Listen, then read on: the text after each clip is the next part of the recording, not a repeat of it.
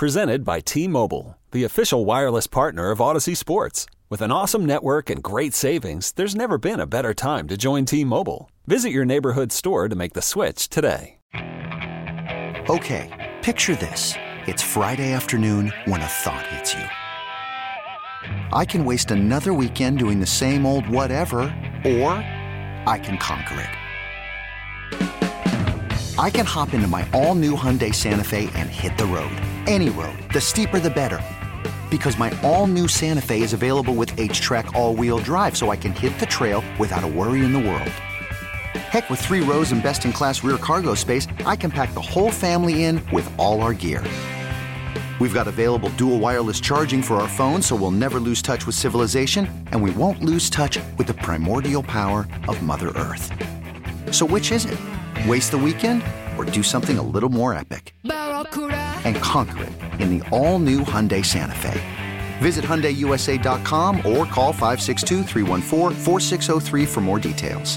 Hyundai, there's joy in every journey. All right, back at it here on The Fan. Jonathan Pino and G. Bush. Let's go out to the North Olmsted Chrysler Jeep Dodge Ram Hotline, one of our favorites. Chris Fedor, Cleveland.com, joining us here on The Fan. What's up, Chris? What's going on, guys? How are you? Good. How was your break, even though I know it's not really a break because Donovan Mitchell still did a lot of things?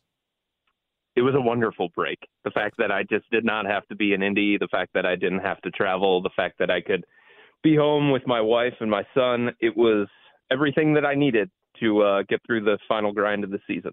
Yeah, and it's funny that you put it that way because I've been thinking a lot about what that grind is for the All-Star game and some of these players and everything, and I think it kind of came up within the All-Star game conversation, so we'll start there. I gave Donovan and a lot of these players a pass because when you go and I'm sure you've gone to the NBA All-Star game in the past where you give like the Wednesday, Thursday, Friday, all the endorsement deals, all these parties you have to go to, all these things. You know it, Chris, by Sunday these guys they're spent. They're exhausted. They're just like, I don't want to do the game.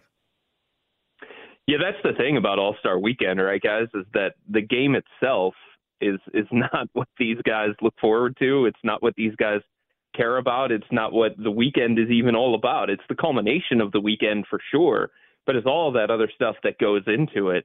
The media day, the events that they do with their shoe stuff, the events that they do just around town to embrace the community. And All-Star Saturday night has been the big thing, not so much the All-Star game itself. So it truly is an event. You look at the game, and it's just an afterthought at this point. Yeah, I thought Donovan and a lot of other players looked disinterested in the game, which it couldn't be. It could be worse. It makes me think that he's more interested in the Cavs, trying to get a number 1 seed. Like, I feel like Donovan Mitchell from the first time of the year when we talked about him possibly being traded, or whoever said he was getting traded, he's done a lot to re-ingratiate himself by the way he's played. And I think he's made a lot of people forget about being traded. Do you think a lot of fans are buying into that now? I certainly hope so, because since Donovan arrived from Utah on that blockbuster trade, he's done nothing but embrace this community, embrace this team, say all the right things, and do all the right things. You know what I mean? Like, in the first 2 years since he became a member of the Cavs, last year was a career year for him across the board, and this year he's been even better. He's been an Eastern Conference All-Star starter. He's been an Eastern Conference All-Star reserve. He's empowered his teammates. He's led the Cavs to 51 wins, and who knows how many they're going to get this year. He led them to their first playoff appearance in 5 years. So he is doing everything that pertains to winning basketball, and that's what it is about for Donovan. For all the things that he cares about off the court, and he has interests off the court, there's no doubt about it. He has done everything on the court that you would want a superstar to do. And he's done everything in the community that you would want a superstar to do as well. So I'm not sure what else he can do short of actually signing a contract extension to let this fan base and let this organization know that he is all in on them, certainly for the time being. All right, I'm going to set this up, and I'm going to try to do a good job doing it. So if you have any questions, just kind of play with me for a second here. All right, Chris? Okay.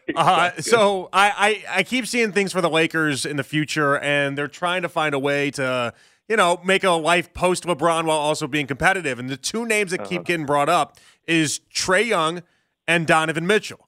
If Donovan decides that he doesn't want to be a member of the Cavs, does LeBron owe Cleveland anything in regards to considering the idea that maybe Donovan Mitchell's untouchable because he doesn't want to cut the Cavs down at the knees? Or is it just LeBron just only worries about LeBron and that it is what it is? Yeah, he doesn't have to worry about the Cavs anymore.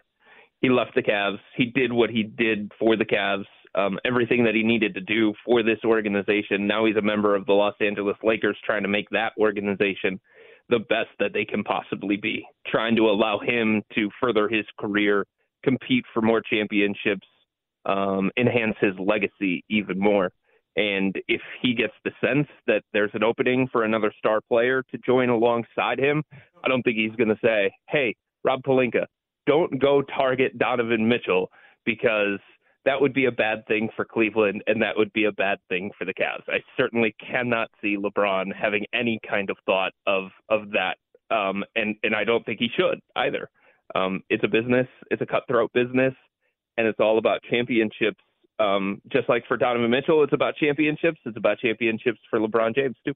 Do you feel like Cavs fans would be disappointed in LeBron if it worked out that way? No, I don't think so. I would hope not. Because like LeBron is not the GM, LeBron's not the owner. Of course, he's going to have say in what happens with that roster, and he's already had say in what happens with that roster. But I don't think Cavs fans should have any ill will if down the road Donovan Mitchell happens to get traded to the Los Angeles Lakers. But let's put it this way.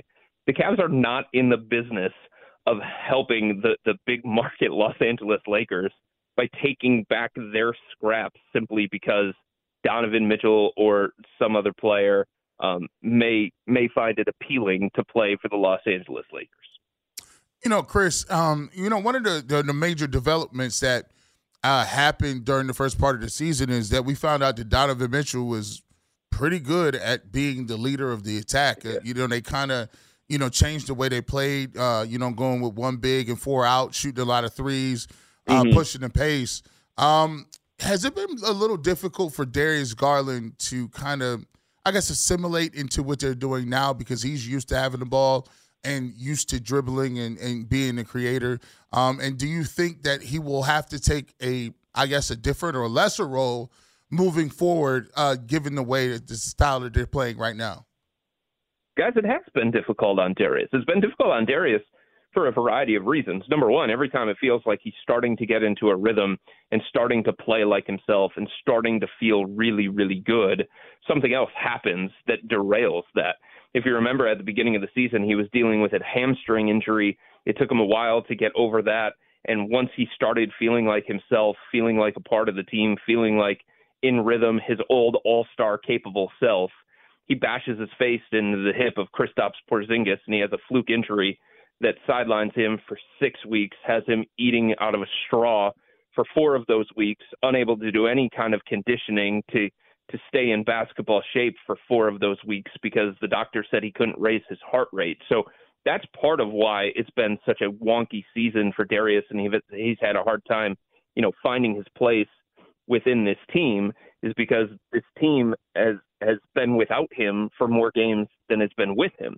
The other part of it, guys, I think it's just natural, right? We can sit here and we can say that Darius or any player that we're talking about has the best intentions, wants to fit in, wants to do things to benefit the team and make the sacrifices that are required for this team to be great, right? Everybody wants to do those things, but doing them is not easy. You don't just snap your fingers and go from a ball-dominant, high-usage guard to being super comfortable playing off the ball like Steph Curry or Klay Thompson, right? You have to grow into that. You have to get reps with that. You have to get different kinds of opportunities throughout the course of the game to understand how to best be effective that kind of way. Darius Garland has been a point guard since he could walk. Darius Garland is used to playing a certain kind of way. This organization had a modicum of success with Darius playing that way. And now telling him, hey, man, like, you've got to change your game. He's trying. He's doing everything he can possibly do. He's getting off the ball. He's moving without it. He's trying to pass the ball a little bit more so that he can fit in with this style where everything is making decisions quick and the ball is moving and they're passing at the highest rate of any team in the NBA, not named the Indiana Pacers. But it's just not going to be seamless because he hasn't played that kind of way for much of his NBA career.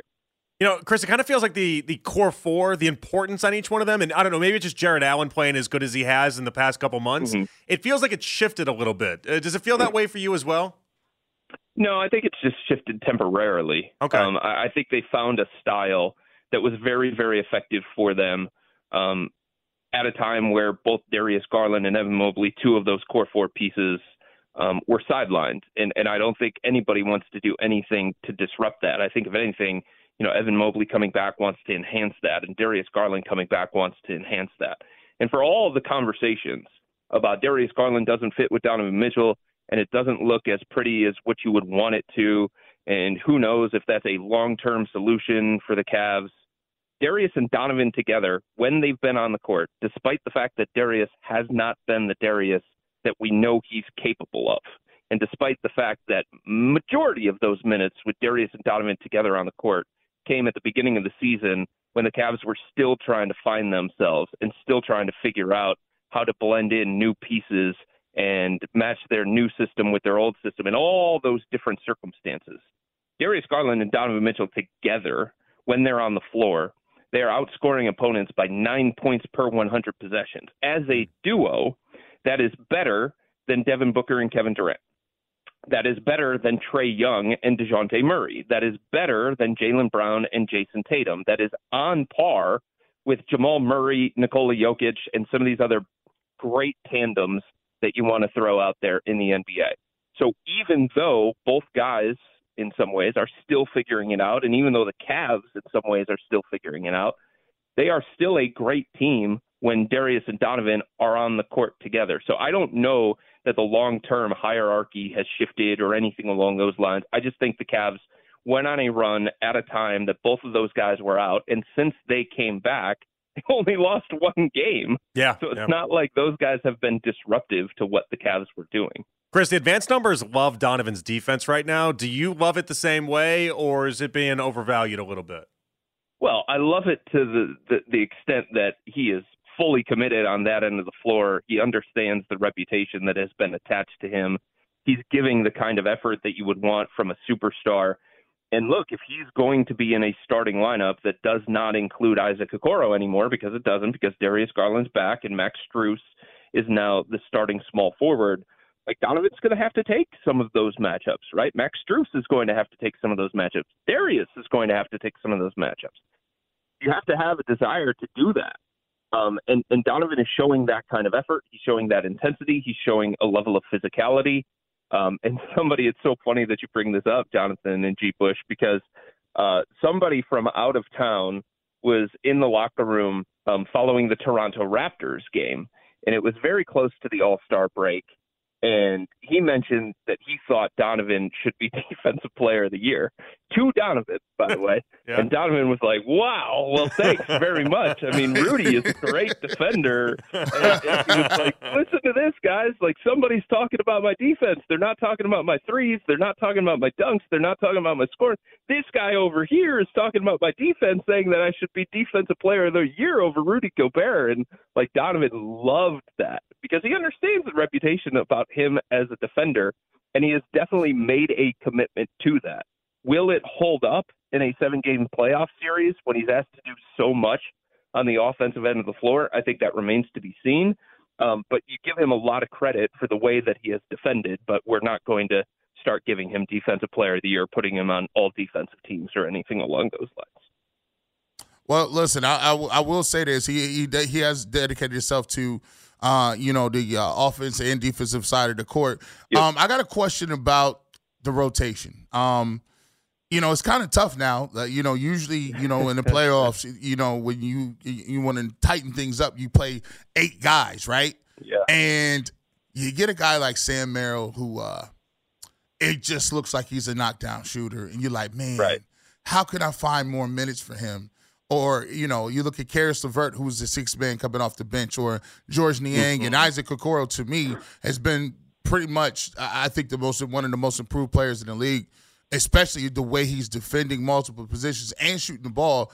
How do you find, is it a hit or miss, or do you just have to play the hot hand? I mean, they all of a sudden got 8 or 9 guys that 10 guys can play. How does JB go about figuring out that lineup? Guys, I think he's still trying to work through that. And I don't know what the perfect solution is. The thing, I've had a lot of conversations with a lot of people around the NBA about this specifically. And the only solution that I can come up with, because there's just so many minutes to go around, and many of these guys play the same position, right? The guard spot or the wing spot or something along those lines. And it's like, depth was a problem for the Cavs last year. They had the 28th ranked scoring bench in the entire NBA. It showed itself in that first-round playoff series against the Knicks. The Cavs bench was completely overmatched against New York's bench. But, that has become a strength for this team. Suddenly they're in the top half of the NBA in scoring. Sam Merrill doing what he's doing. George Niang making an impact. Karis LeVert in the conversation for 6th man of the year. Craig Porter Jr. was a revelation. Tristan Thompson, when he was on the court, was better than I think a lot of people thought he was going to be. He was making an on-court impact just as much as he was making a behind-the-scenes impact. Dean Wade, going from starter to coming off the bench, he's become an elite on-ball defender, and he contributes to winning at a high level. He's in 2 of the 3 most important Cavs lineups so far this year, just based on pure metrics. So a weakness has become a strength, and I think JB has to continue to understand that, and he has to continue to believe that, and he has to continue to trust this bench. And I think the best solution for him, honestly, is just to take a few minutes here or there from each individual guy and hope that adds up. So if that means Donovan going from 37 to 35, if that means Darius going from 34 to 32, if that means Karis going from 30 to 28, if that means Isaac going from 28 to 26, they cannot afford, based on how they want to play and based on how dynamic he is as an offensive weapon and the attention that he commands every time he takes the floor, the Cavs cannot afford to take Sam Merrill out of this rotation. They cannot, because he has enhanced this offense. He has raised this offensive ceiling. And that's problematic to me from JB's perspective. That's a problem, that he has limited the amount of time that he has gone to Sam Merrill, and he has determined in his own mind, and we'll see if he's right or wrong on this, but he has determined in his own mind that there are certain matchups that are not favorable for Sam, and he's not going to play him consistent minutes in them. And I think it's really, really risky to just go into a situation and say, if you don't have it in the first half, in that one stint that I give you, I'm going to go away from you. Because you have to keep confidence with Sam Merrill. You have to keep confidence with Dean Wade and all these other guys on the bench. Because there are going to be times that the Cavs are desperately going to need them in a 7-game series in April. And if their confidence level is what it was for Dean Wade, for example, last year in the first round of the playoffs against the Knicks, then you're not going to get the version of the guy that you got in the regular season that was so impactful to the Cavs winning 18 of 20 during one stretch.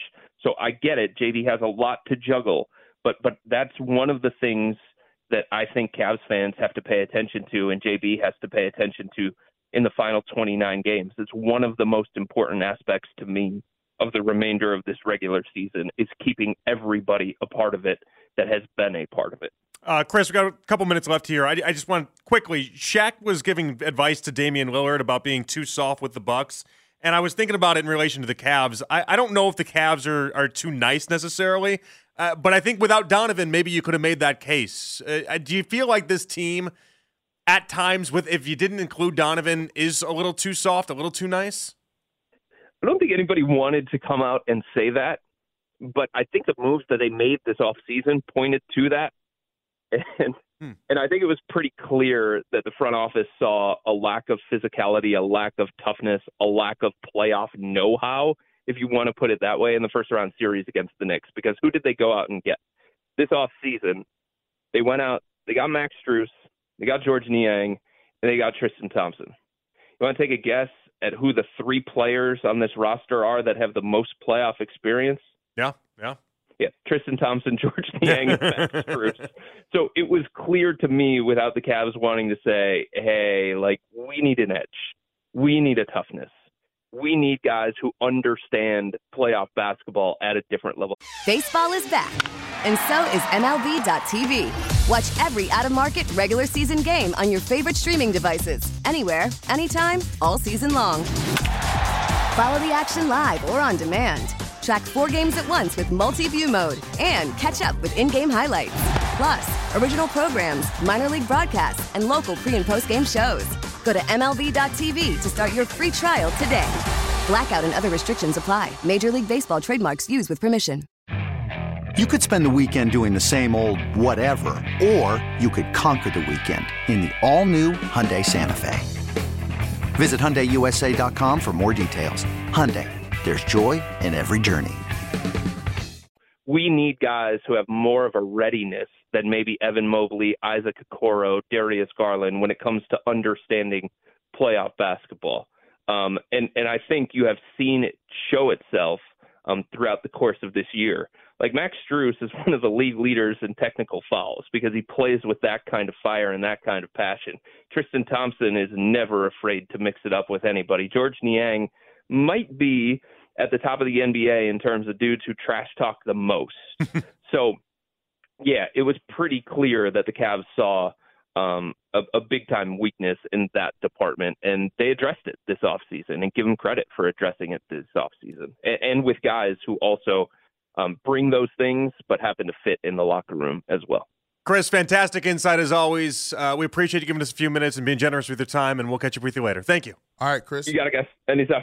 All right, good stuff right there with Chris on the North Olmsted Chrysler Jeep Dodge Ram Hotline. We come on back. Are the Cavs a little too nice? Do they have those tough guys that Chris was talking about right there? And we'll get to Mitch Please coming up in about 25 minutes as well. It's Jonathan Peterson and Garrett Bush in for Ken and Anthony with you guys right here on The Fan. Chris Fedor joining us moments ago. G. Bush, Jonathan Peterson here with you guys. We'll get to Mitch Please coming up in 20 minutes. It's interesting because I bet a lot of Cavs fans wouldn't recognize that. Yeah, some Cavs fans would say that's just a product of Donovan Mitchell being so good. I mean, he's having the best year of his life in terms of assists, rebounds. And even the defensive part that we brought in the equation as well. Like, defensively, he's been – I know it's a joke. Like, he was like, oh, hey, the reporter is asking me about Defensive Player of the Year. It's like, all right, yeah, but really there are a lot of advanced metrics that love Donovan Mitchell's defense this season. And for a guy that looked like a traffic cone for the majority of his career. I think, he's reaching that pinnacle where, you start talking about legacy. And yes, I've already made a lot of money. I'm going to get a max deal. I know that. But now he's starting to look at it like, you know what? This is my defining portion of my life. Like, I mean, how many more years do I have in my prime? Like, you start to, question your mortality and you start to say, like, okay, what have I really done? Like, there's a lot of great scorers. Like, there's a lot of great guys that put up 30-plus a game. But, is my career going to be validated? Do you want to retire being James Harden? That's a tough one. Like, do you want to go down being a 3-time scoring champ, 7-time All-NBA, 10-time All-Star, never won a ring? Even with Kyrie. Won a league MVP, averaged 30 points a game often, never won a ring. Even when you look at, and I think we look at people different. Like, we look at Kyrie and Kevin Durant a little different because we kind of diminish their attributes because, yeah, they're great scorers. They are pretty much unstoppable if they do what they want to. Like, Kevin Durant's pull-up, can't touch that. Kyrie can finish any way he wants. He's a magician with the basketball, but we never put those guys in the top echelon of basketball because they didn't do it at a high enough level by themselves where they were uber interested in playing defense and being good team leaders and making sure that everybody was playing hard. They didn't do that. They're known for being good scorers, and good, solid basketball, really great basketball but players. Isn't our point here, though, is that Donovan, I think, is showcasing all the other parts? Yes. And I like Donovan's, he's being the good defender right now. He's being a fantastic teammate by all accounts. Like, I mean, he's raising everyone else's game up. I talked about Jarrett Allen in that stretch where Mobley and Garland were off the court. Jarrett Allen would have been considered soft a large portion of his career. Yes. That little stretch there, he wasn't. He was playing hard with Donovan every single night in, night out, and he was banging down well. He wasn't just being a pushover. I think people like to say, "Oh, we got Darius if Donovan leaves." Let me just be clear. Oh yeah, that's not good. Donovan Mitchell. I like Darius. That's not good. He is the leader. He is the unquestioned leader of this team. Yes. And I almost feel bad doing those interviews with people like Chris who cover the team and around the team. Because I'm like, I'm sorry that every question goes back to Donovan, but every question goes back to Donovan. Because he's the guy. Like, he does things on a nightly basis where he's locked in. And it's hard to get your best player to be locked in all the time and say all the right things. But he just does. 216-474-0092. John in Cleveland up next on The Fan. What's up, John? Yes, gentlemen. I was just responding to the what he's saying the Cavs were too soft a little bit, but that's kind of because of Kobe Altman. It seems like that's the type of players he targets, like dudes with nice personalities. Like he doesn't go after he didn't go after T.J. Warren in the offseason. He went after Niang. I guess he's tough, whatever, but I don't really see it on the court that what he brings to the team other than I guess his attitude, because his physicalness as far as his athleticism is lacking, but He got rid of J.R. Smith. He don't like those dudes with that kind of street personality. It seems like Kevin Porter Jr. He got rid of him. He don't. Well, I think he was right in getting rid of Kevin Porter Jr. Was he not? No, I'm just saying he don't want nobody that's going to cause any problems in the locker room. But some of them dudes is the kind of guys you need on your team, because out on that court they're not going to take no junk from the other team. Like until Jared Allen, when he got threw down by Ben Simmons and he got up and. He brought Tristan back, though, John. I mean, Tristan is about as tough as it gets. Yeah, but I wanted somebody that could contribute on the court, too. I mean, I know Tristan was, I love Tristan, but they could have targeted some guys that was with a little more oomph that can give you something on the court as well. But, okay. I'm happy with the team. I'm happy with what's going on. But I thought he doesn't target guys that got the street personality, which is what you need on the court sometimes. Well, and the genesis of this, and thank you, John, I do appreciate you, man, as always. The genesis of this is it's the Shaq convo with Dame over All-Star Weekend. He says, hey, Dame, you and Giannis and Doc, it's going to fall on you guys if you don't end up winning, and right now you guys are being too soft. You're not being hard enough on this team and telling them what they need to do. Gee, I kind of look at this roster with the Cavs. I think there are times where we could have gone down that road, but I feel like Donovan has brought a toughness to this team. I don't feel like they're soft. And I think Mitch asked a good question before the show got underway. He was like, all right, well, can you have your guard be your tough guy? Can a guard be your enforcer of sorts to make sure everyone gets in line? Sure. I've got to be the right guy. Yeah, you just have to because like for instance with the Warriors, Steph isn't that guy. Draymond's that guy. But Marcus Smart did it for years. Yep, Marcus Smart, and also in college famously went into the stands too. Well, Marcus Smart is just built differently. When you create your games, yeah. But it is few and far between though. But still, I'm just like that guy was the guy you don't mess with, right? You don't mess with this team because he's standing over there. He's just waiting for you. He's asking you to do it. He wants you to do it. Yeah. Ron Artest, I don't know if you count him as a guard or he's a small forward, but Ron Artest was a guy that was an enforcer. Yeah. I think toughness doesn't necessarily have to be I'm physically punching you in the face. Toughness is we playing bad and we playing on the road to a bad team like Memphis, and I bring all the guys in and be like, come on, bro, what are we doing? We're not about to just give this game up. And I'll show you by me saying it, but I'm also showing it by instead of taking a 90-foot jumper, I'm going to get to the free throw line and get some points to stop stop the bleeding. So I think you can do what you play too. Yeah, I wonder if that's almost kind of in a roundabout way being a leader of sorts. Yeah. Where like Kevin Durant famously said how he didn't want to be – he's not a leader. He's a bucket getter. The coach is the leader. I'm a bucket getter, right? Like there are some people that are really good at that, and there are other people that aren't. And I don't know. I think Donovan falls in the category of being really good at that. And I think that's going to be one of the big differences from last year to this year is trying to make sure everyone can get on the same page when things do go south. Because in the playoffs last year, things went south and Donovan didn't really know how to handle it because the lights got too bright and Allen was out there telling you as much, and it felt like Donovan didn't have an answer. Maybe this year he does. Donovan is tough, but he's not from jump tough. Like, he doesn't come out and go right away. Like, the moment you step onto the court, if you do one little thing wrong, I'm coming after you. It kind of boils for him, right? Yeah, I can see that. It becomes like, okay, that's enough. And then once you boiled over the top, then he lets it all out. I don't know that they have somebody that Tristan was kind of that guy, but he's on the bench, so it's really hard for him to be the, hey, I'm going to be tough right when we step. It's supposed to be Jared Allen, really. It's supposed to be. And he's been tougher. I think he's gotten better, but yeah, he was starting at the very bottom. Right. Correct. So 216-474 to below 92. Lance in Painesville up next. What's up, Lance? Hey, how you brothers doing? Hey, Lance. Good. Hey, I think as far as the tough thing goes, I don't think Donovan necessarily has to be in your face tough. I think that's what a lot of people are looking for. They're looking for that guy that'll scream and get in somebody's face for making a mental mistake on the court or something like that. I don't think they necessarily need that, but I'm sort of cautiously looking at this team as like I'm still waiting to see what they do in the postseason. Even if they finish number one in the East, I'm still. Last year, the Milwaukee Bucks were number one, and they got knocked out the first round by a play-in team, the Miami Heat. So what they do right now in the regular season is nice, all the bells and whistles, but it's what you do in May and April, and May and June. That's still going to determine whether or not how far the Cavs get and whether or not Donovan Mitchell is going to stay with this team beyond this year. Yeah. Do we really need Donovan Mitchell? I mean, think about it. I feel like we do. Yeah. I'm thinking trade.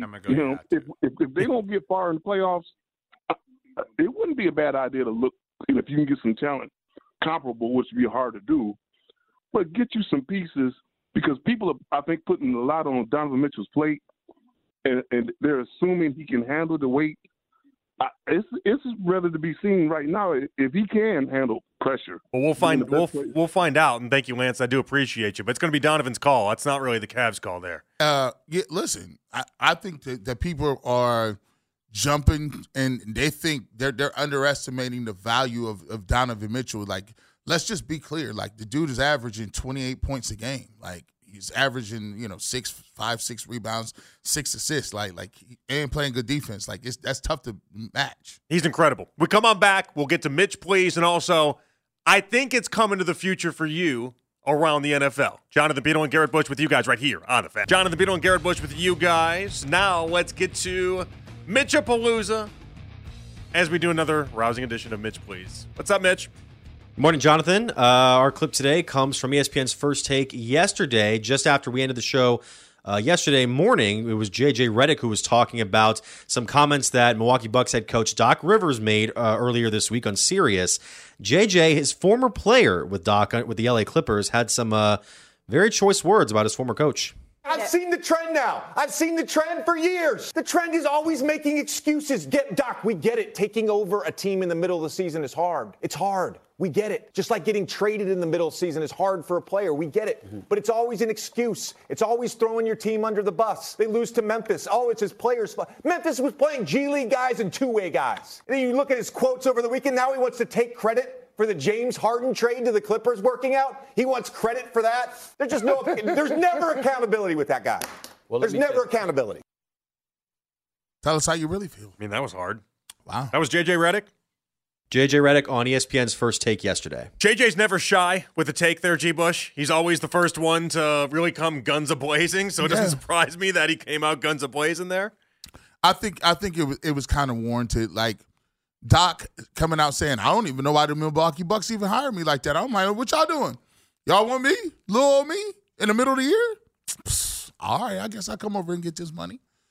Like, he's been living a long time off that Kevin Garnett, Paul Pierce game. The 08 title. I mean, it's not like, that's, you win it. You're right. You shouldn't win a championship. How many years ago was that? 16 years ago? Yeah, that's like so. If you were born the year that they won a title, you're just now able to drive this year, and that's the amount of time it's been. It's a great thing. I remember watching that. My daughter was born like 2 weeks after that. I was in Vegas to watch that finals. She was born 2 weeks after. And now she's going through the process of driving. Yeah. It's incredible. Okay, so I mean that's been a long time. There's no doubt about that. But what do people want Doc to say? Or is it weird that Doc is doing like a victory lap for being relevant still? I don't know. Maybe that's the other argument that we're going down. You know how people go, man. Listen, people understand it. You damned if you do, damned if you don't. Right? That's why J.J. Redick is, he's saying what he's saying, right? Like, nowadays, players and coaches have platforms, and they just kind of like, they have to kind of say certain things to like compete in the space that we compete in, right? Like, like you think about it, Cam Newton, like he's calling everybody, but manager. He's a manager, but a manager ain't a bad thing. Yeah, but Cam Newton also within that discourse got so many conversations started. Yeah. And is making a legitimate argument to be one of the top, if not the top, sports personality on YouTube. Yeah. Like, you live in the YouTube world. You know what that's like. He has, how many, like 1 million subs or something insane? Cam, Shannon Sharp is doing big numbers. Ryan Clark is doing huge numbers. And I've heard Cam Newton's philosophy on it. I think it's actually really smart. He's like, why join ESPN when I can make my own ESPN? It adds up to me, but you don't, even if you're Cam Newton, you still need people to come to where you're at.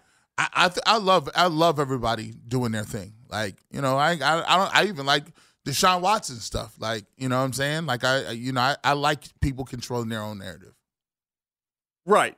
Of course. But then I don't know. It felt like it kind of felt like you're saying JJ said it just to say it. No, I think he believes it. I think that JJ has put a stamp on the market as being a dude that's not afraid to say things about current players. Because remember, players used to never really call out other players. JJ is kind of one of the dudes that got into the game early, right? Rex Chapman got into the game early. Rex Chapman was just posting like GIFs and retweets of fun, nice, kind things. Well, I wouldn't say I don't put him in the same space as JJ. No. I mean, he got in early. He got in on the early part. Like how Micah Parsons is like, yeah, I still play, but yeah, JJ had the podcast while he was still old man in the three. Yeah. You're talking like how like Draymond, for instance. Draymond's still playing, but Draymond's got the Volume Network and he's doing all this stuff. Is that what you're going for? Yeah, that's what we're talking about. Okay. Still relevant, still kind of playing, but they obviously have a plan to get into broadcasting in a major way after they're done. Which all athletes should. Yeah, I think they should. I mean, anyone that wants to have a voice in that you should be doing it while you're playing. It gives you all sorts of an advantage. Yeah, like Pat Beverly's podcast. It's incredible. Listen, you heard his instant reaction as he got traded. Like it's fascinating. Jeff Teague, Paul George has one. Gilbert Arenas, I like all Gilbert Arenas and stuff. Like Gilbert Arenas, that's a madman right there. Who didn't know he would be good at this? Yeah. I mean, listen, and they call me the Duke of Knee Jerk. Like, you know what I'm saying? Like Gilbert be really his knees. Gilbert be will challenge you to a duel though. Yeah, he's in the locker. Yeah, like he's hilarious, right? That's one word to describe him. I mean, and he's serious when it comes to other things, evidently. Marcus and Aurora, finish us off here. What's up, Marcus? Hey, guys. First, on Gilbert Arenas, before he blew out his knee for about 3 years, he was unguardable. And then I think he hurt his knee and didn't work hard enough in rehab. And Redick's a goofball, but I guess I got to agree with him. and the best thing about Doc Rivers is last year, they're in this Game 7 against the Celtics. He lets them Celtics go on an 18-0 run before he calls timeout. They were still in the game. After 18-0 run, he calls time. Phil Jackson, when he was coaching the Lakers, if the other team went on like a 5-0 or 7-0 run in the playoffs, he called timeout. So, yeah, Doc's something else, didn't he? And by the way, Jimmy Haslam signed off on him. So you guys are the best. I appreciate it. Thanks, That Marcus. is a crazy way to think of it. I didn't think about that. That's crazy. Like Jimmy did kind of sign off. You think Jimmy's actually signing off on all that? He's a meddling owner. We know that. But you think that's what he was doing? Nah. I don't think so. He's not making Columbus I Crew don't think moves. so. I know we like to put everything at the feet of Jimmy. Let's not put everything at the feet of Jimmy, though. Yeah, we can't say that. Can't say that. Thank you to Mitch Palooza. Thank you to Owen. Appreciate the two of you. G. Bush. Appreciate you for hanging out with me, man. Yeah, it was good hanging out. Good to see you. Tell the family. Good to hear. Best regards. Let them know. You tell the missus I said hi. Yeah. You continue watching. The other day, it popped up on Facebook. I was like one of her top friends or something like that. I got like a badge. It was like a badge that popped up. It was like, you've liked more of her content than most people. Yeah, You're one of her top fans. And I'm like, yes, I am. Yeah, like hell yeah, I am. Look at you. You got stars. That's right. It's kind of creepy. Like when you Google who Garrett Bush's wife is, she comes up. Yeah, I guess so. That's kind of crazy. I appreciate you, man, as always. All right, man. Hopefully, Ken will be back tomorrow. He was just under the weather today. I'll be back with him tomorrow as well as Friday. Baskin and Phelps come your way next, right here on The Fan.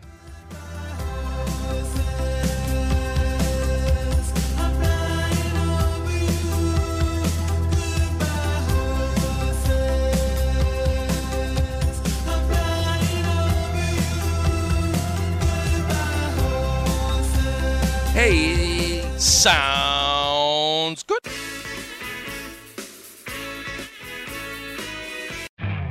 You could spend the weekend doing the same old whatever, or you could conquer the weekend in the all-new Hyundai Santa Fe. Visit HyundaiUSA.com for more details. Hyundai, there's joy in every journey. This episode is brought to you by Progressive Insurance. Whether you love true crime or comedy, celebrity interviews or news, you call the shots on what's in your podcast queue. And guess what? Now you can call them on your auto insurance too with the Name Your Price tool from Progressive. It works just the way it sounds. You tell Progressive how much you want to pay for car insurance, and they'll show you coverage options that fit your budget. Get your quote today at Progressive.com to join the over 28 million drivers who trust Progressive. Progressive Casualty Insurance Company and Affiliates. Price and coverage match limited by state law. Hey everyone, Boomer Esiason here. The NFL Draft is behind us and your favorite team is now gearing up for week number 1. The free Odyssey app puts you right in the middle of the pro football conversation with the biggest sports radio stations from across the country. The local voices who know your team the best, giving you their unfiltered takes on the current state of your squad. It's always football season right here on the free Odyssey app.